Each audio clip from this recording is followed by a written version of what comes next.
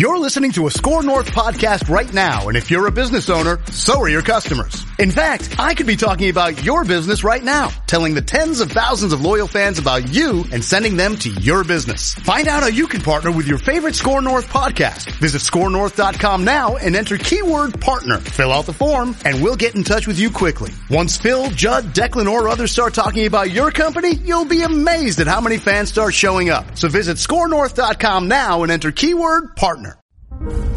The following is a Podcast One Minnesota production.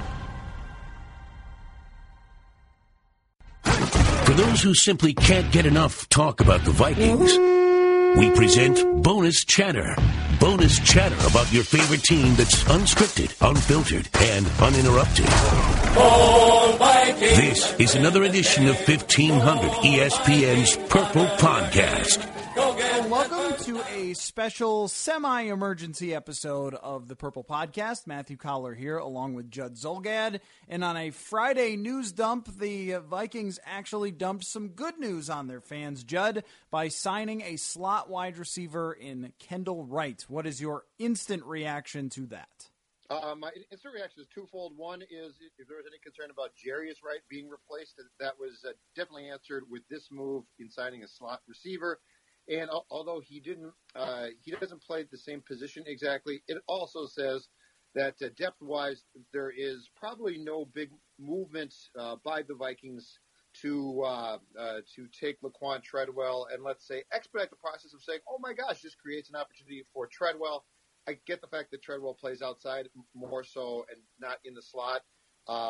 But clearly when the team decided to cut Jarius Wright to create some salary cap room, there was a backup contingency plan to say, we're not just going to allow the depth to go away. We are going to actively go out into the open market, at least, and explore our options.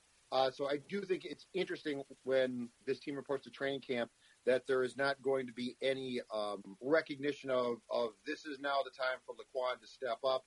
You are basically going to go to training camp with Diggs, Thielen, and now in this case, instead of Jarius Wright, Kendall Wright as probably your top three options when you take the field. Okay, so let me hit on those things one at a time here. To start with Laquan Treadwell, I think that his third and fourth year with the Vikings are going to look very much like Cordero Patterson's third year, only minus the kick returning. That he is going to be on the team more likely than not because for the cap, it doesn't do a whole lot to cut him, but I would be very surprised if he's on the field very often, maybe intermittently, but even then it sort of becomes a distraction to have to answer questions about the former first-round pick all the time. I think when they went back and looked at his tape from last year, they probably were very disappointed compared to where they thought he was going to be. Case Keenum's quarterback rating when throwing at Laquan Treadwell was a 49, and when throwing at Stephon Diggs and Adam Thielen, it was higher than 110.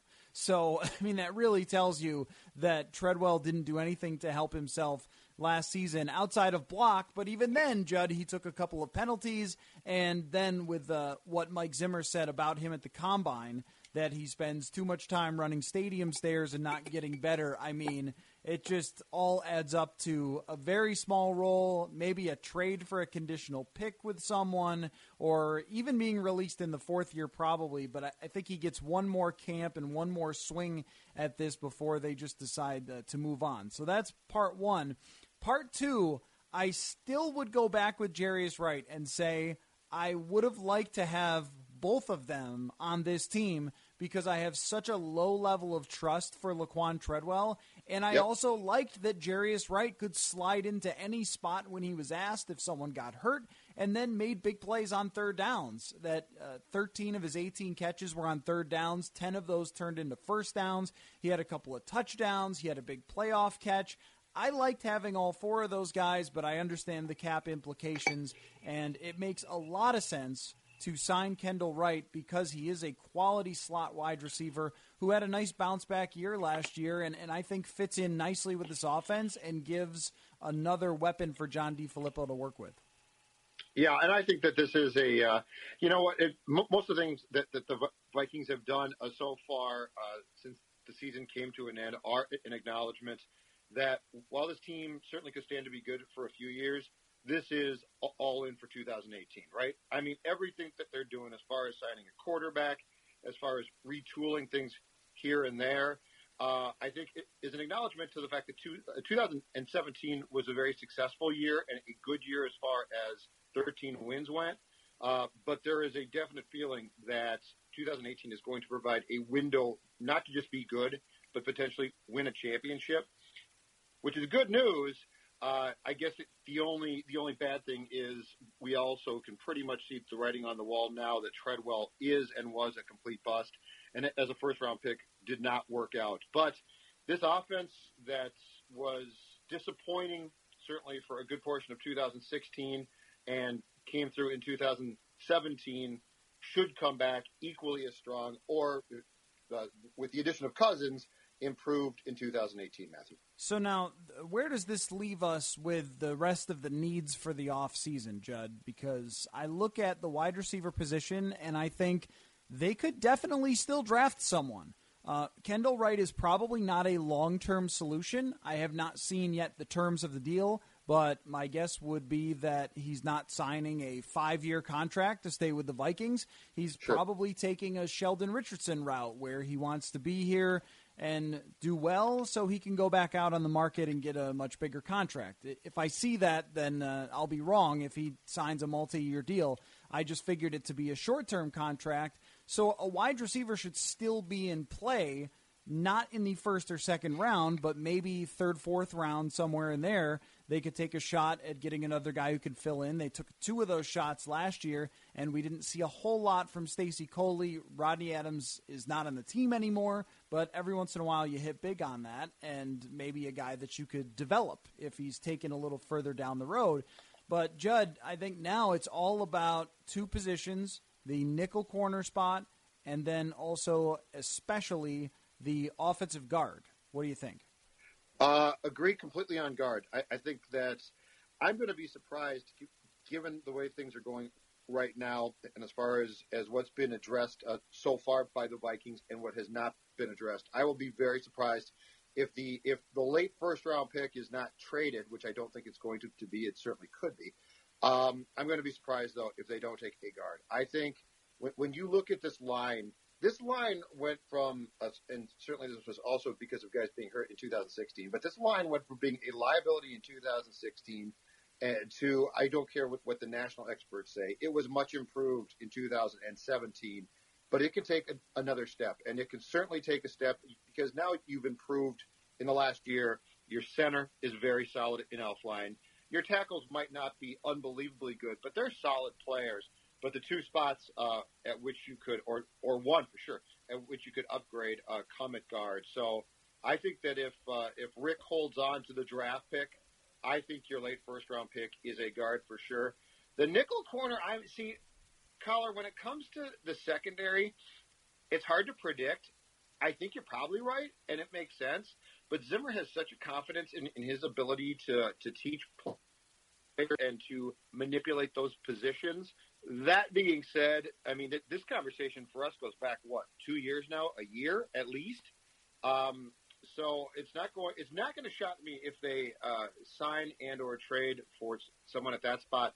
Newman's future is going to be very interesting to see play out. I saw Zimmer's comments, I think, from the owners' meetings this past week, basically said that Terrence Newman would like to come back, but it's going to come down to dollars. At his age, I'm curious what he wants. I'm also curious at his age what their confidence is that he can keep playing. I think the only certainty that I can pretty much say is they're going to draft a guard. Nickel corner, it would make sense to draft and or sign one. But that's the one position that Zimmer has such a confidence in himself that I'm also interested to see how that plays out, and I'm not sure that I can predict that one fully. So a couple things there. Number one, I agree that a guard should be a first 2-round pick, but when I look at this draft and how it could play out, I don't think they necessarily have to draft a guard with the first-round pick.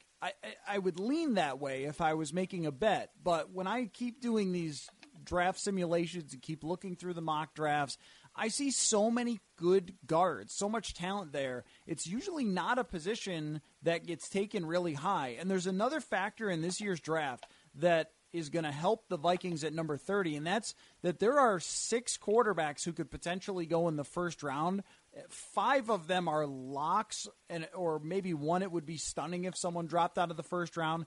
But when you have 5 quarterbacks that are going to be taken early in the draft, that pushes all the rest of the talent down. So when I've gone through the first round looking how it might play out, there are opportunities to get really talented players, and nickel corner might be one of them. There's a guy, Jair Alexander, who comes from Louisville, that would be a nickel corner right away. He's got some experience playing there in college. It projects that way, and that might be a cheap way to fill the spot. I don't like the idea of bringing back Terrence Newman to be the starter there, but rather as a defensive back role where he fills in 30% of the snaps or something like that. And we'll see with Mackenzie Alexander, but the fact that the Vikings have looked all over the place at nickel corners, I think tells you that they don't really trust him in that position, and maybe he's a fill-in guy, or maybe they see him eventually taking over for Trey Waynes if Trey Waynes hits the free agent market down the road. It's a little hard to say where they stand with him, but I don't see him starting in that nickel spot next year. And to the point, just with the guards, if you look at the depth of the talent there, imagine if you were to add another good piece in the first round on defense to a defense that's already good but lacks some depth. And then you were still able to get your starting guard in the second round. And if you don't think it can happen, well, look at last year where Pat Elflein ends up in the third round and is a tremendous player in his first season. So I wouldn't be totally stunned if the Vikings went in that direction. Yeah, and I guess my question comes down to this. If the Zimmer, because, he's so big on defensive talent, there could be the possibility that he simply goes in and says draft one first round, and they do, as far as a defensive back to play in the nickel position goes. Newman to me makes this an interesting case because of the fact that Zimmer likes him so much. Mm-hmm. And if he wants to come back and he wants to play, does Zimmer say, well, we'll bring him back in even more of a specialty role than you potentially played in 2017, or does he say, we'll bring you back and you'll play a lot again? You don't like that? I would probably agree with your assessment of that. But that being said, the relationship between those two is so interesting and unique in some ways for a player who ordinarily by this age is long gone from the league. The guard thing intrigues me because I do think what we've seen too, especially with the guards who signed in March, is there is now more of an emphasis on that position. Mm-hmm. 10 years ago, the guard used to be like meat and potatoes guys. We'll find them. It was when the Vikings signed Steve Hutchinson as a free agent to that 7-year, $49 million deal back in 2006. That was an, oh my God, I can't believe a team spent that much on a guard deal. And now guards go for a lot. Who was the guard who signed at the beginning of the free agency process, who I believe for about a week or so or 3 days was the highest paid old lineman in the league, which is incredible. Andrew Norwell signed with Jacksonville. Yep. Yeah. So that being said, that's the one thing that I do think that the perception or the importance being put on guards and what they're paid is changing. But I suppose if Mike goes into Rick and says, Alexander's okay, I don't trust him, and Terrence is either not going to be brought back because he's going to retire and or I just think he's washed up or he's done, there's definitely could be a case to be made that Mike would push for a nickel. It's just, as I said before, it's really hard for me to predict at that position because Zimmer's perception and work with defensive backs, I think is really hard to predict. I mean, I told you last year I was on the soapbox about the nickel corner because it's an incredibly important position and it's essentially a starting job now. And I said to you a million times during the course of last summer, they've got to do more there, and they really didn't. And I said, I think that's a huge mistake, and it ended up working. So I'm sort of out of the business of trying to predict what they're going to do at that spot. But I do think if the head coach goes to the GM and says, draft one high, they'll draft one high. I think that it ended up working out of kind of luck from Mike Zimmer because he had given the job more or less to Alexander. Then Alexander lost it. And Newman, at 39 years old, slid over to a new position that he normally has not played during his career since maybe early in his career. and then was really good. I mean, that's unexpected. You usually don't think that someone could do something like that. But what Newman did last year, and every player I talked to last year on the defense, was just blown away. Just cannot believe a guy who's been in the league for that long could just slide over and take over a new spot, and I would not expect that again. Let me tell you real quick, because we were going to make this a shorter Purple podcast, and we can go all in on the draft as we get closer. But I'll just tell you, the draft simulation that I'm putting out on Monday, and if anyone wants to try this, it is really fun. You go to fans. Oh, be careful. It is fun. It is fun. You could get addicted to it. You could do a bunch of draft simulations. You could play GM with this website, fanspeak.com. So you can pretend you're Rick Spielman, and it'll simulate all the draft needs from other teams, and they'll make their picks. So you only have to pick for the Vikings. It's not like doing a mock draft. So I've been doing these instead because I don't know what the Falcons need, right? I mean, I'm not going to spend hours. It's not your club. Right. I'm not going to spend hours trying to figure out what the Falcons need. I'll let fanspeak.com do it for me. And it has a lot of the linemen going before the Vikings at 30. So speaking to your point, players like Connor Williams, who's a really good tackle from Texas. The guy I like the most out of any lineman in this draft, Isaiah Wynn. He's from Georgia. He's a fantastic player. Might have potential to be a left tackle, but probably ends up being a guard. Will Hernandez became the darling of the combine. He's just a beast, like a big, giant guy who reminds you of Richie Incognito. And Terrell Crosby, too, a guy I haven't looked into as much as a left tackle. So all those guys end up going in this simulation, and the players that were left are decent. James Daniels from Iowa is a guy that Mel Kiper mocked to the Vikings. But there was so much talent with the defensive line that I picked a defensive tackle for the first pick. And Zimmer gave you a big kiss. He came over and gave you a big sloppy kiss. That's part of my thinking, Judd, is that the guards that were left were pretty good for like second-round guards. All the top guys went off already, and this top defensive tackle was available. I think that there's a possibility they could do something like that because they've talked about wanting the defensive line rotation, for one, and also Sheldon Richardson will not be here in 2019. You can write that down because he signed a one-year deal to get a bunch of sacks and go somewhere else and get paid mounds and mounds of cash. So what's the succession plan after that? You could kind of have your cake and eat it too there. So sorry, I'm releasing that on Monday, so if you're listening to it over the weekend, I ruined a little bit of it. You just ruined it. But it's a 3-round. But you see my analysis, the numbers, and it's a 3-round simulation, so you can see the other guys that I got. So are you high on the decision to sign Kendall Wright? Yes, very. I am very high on that. I'm still in this camp of I didn't love letting go Jarius Wright, but if they had to let go Jarius to sign Kendall, then I would also do that because I think Kendall is a versatile receiver. He is a great slot guy, but he can also move outside and gives another chess piece to John DeFilippo. And if he's going to do a lot of the things that the Eagles did last year, they spread the ball around. They didn't have one guy that had 80, 90 catches. They moved the ball to a bunch of different receivers and their tight end, Zach Ertz. And the more guys you can put on the field, I think the better for the Vikings. It's interesting, too, Matthew, in that I never sensed, and with the new OC, I have no idea what his perception or feeling about Jarius would have been, but you never sensed, since you've gotten on the beat, basically, that there was this complete faith in Jarius. They used him, and they didn't seem to mind him, and they tolerated him, but they didn't really get all that creative at times, and there were periods of time where he basically disappeared. Mm-hmm. So I do wonder if internally Spielman and the people that make the decisions who have been around for a while are going to or have a feeling that they trust or like Kendall Wright more. Because I always liked Jarius, and Jarius to me was a good guy. He was a solid guy. I mean, I don't recall him screwing up much, if at all.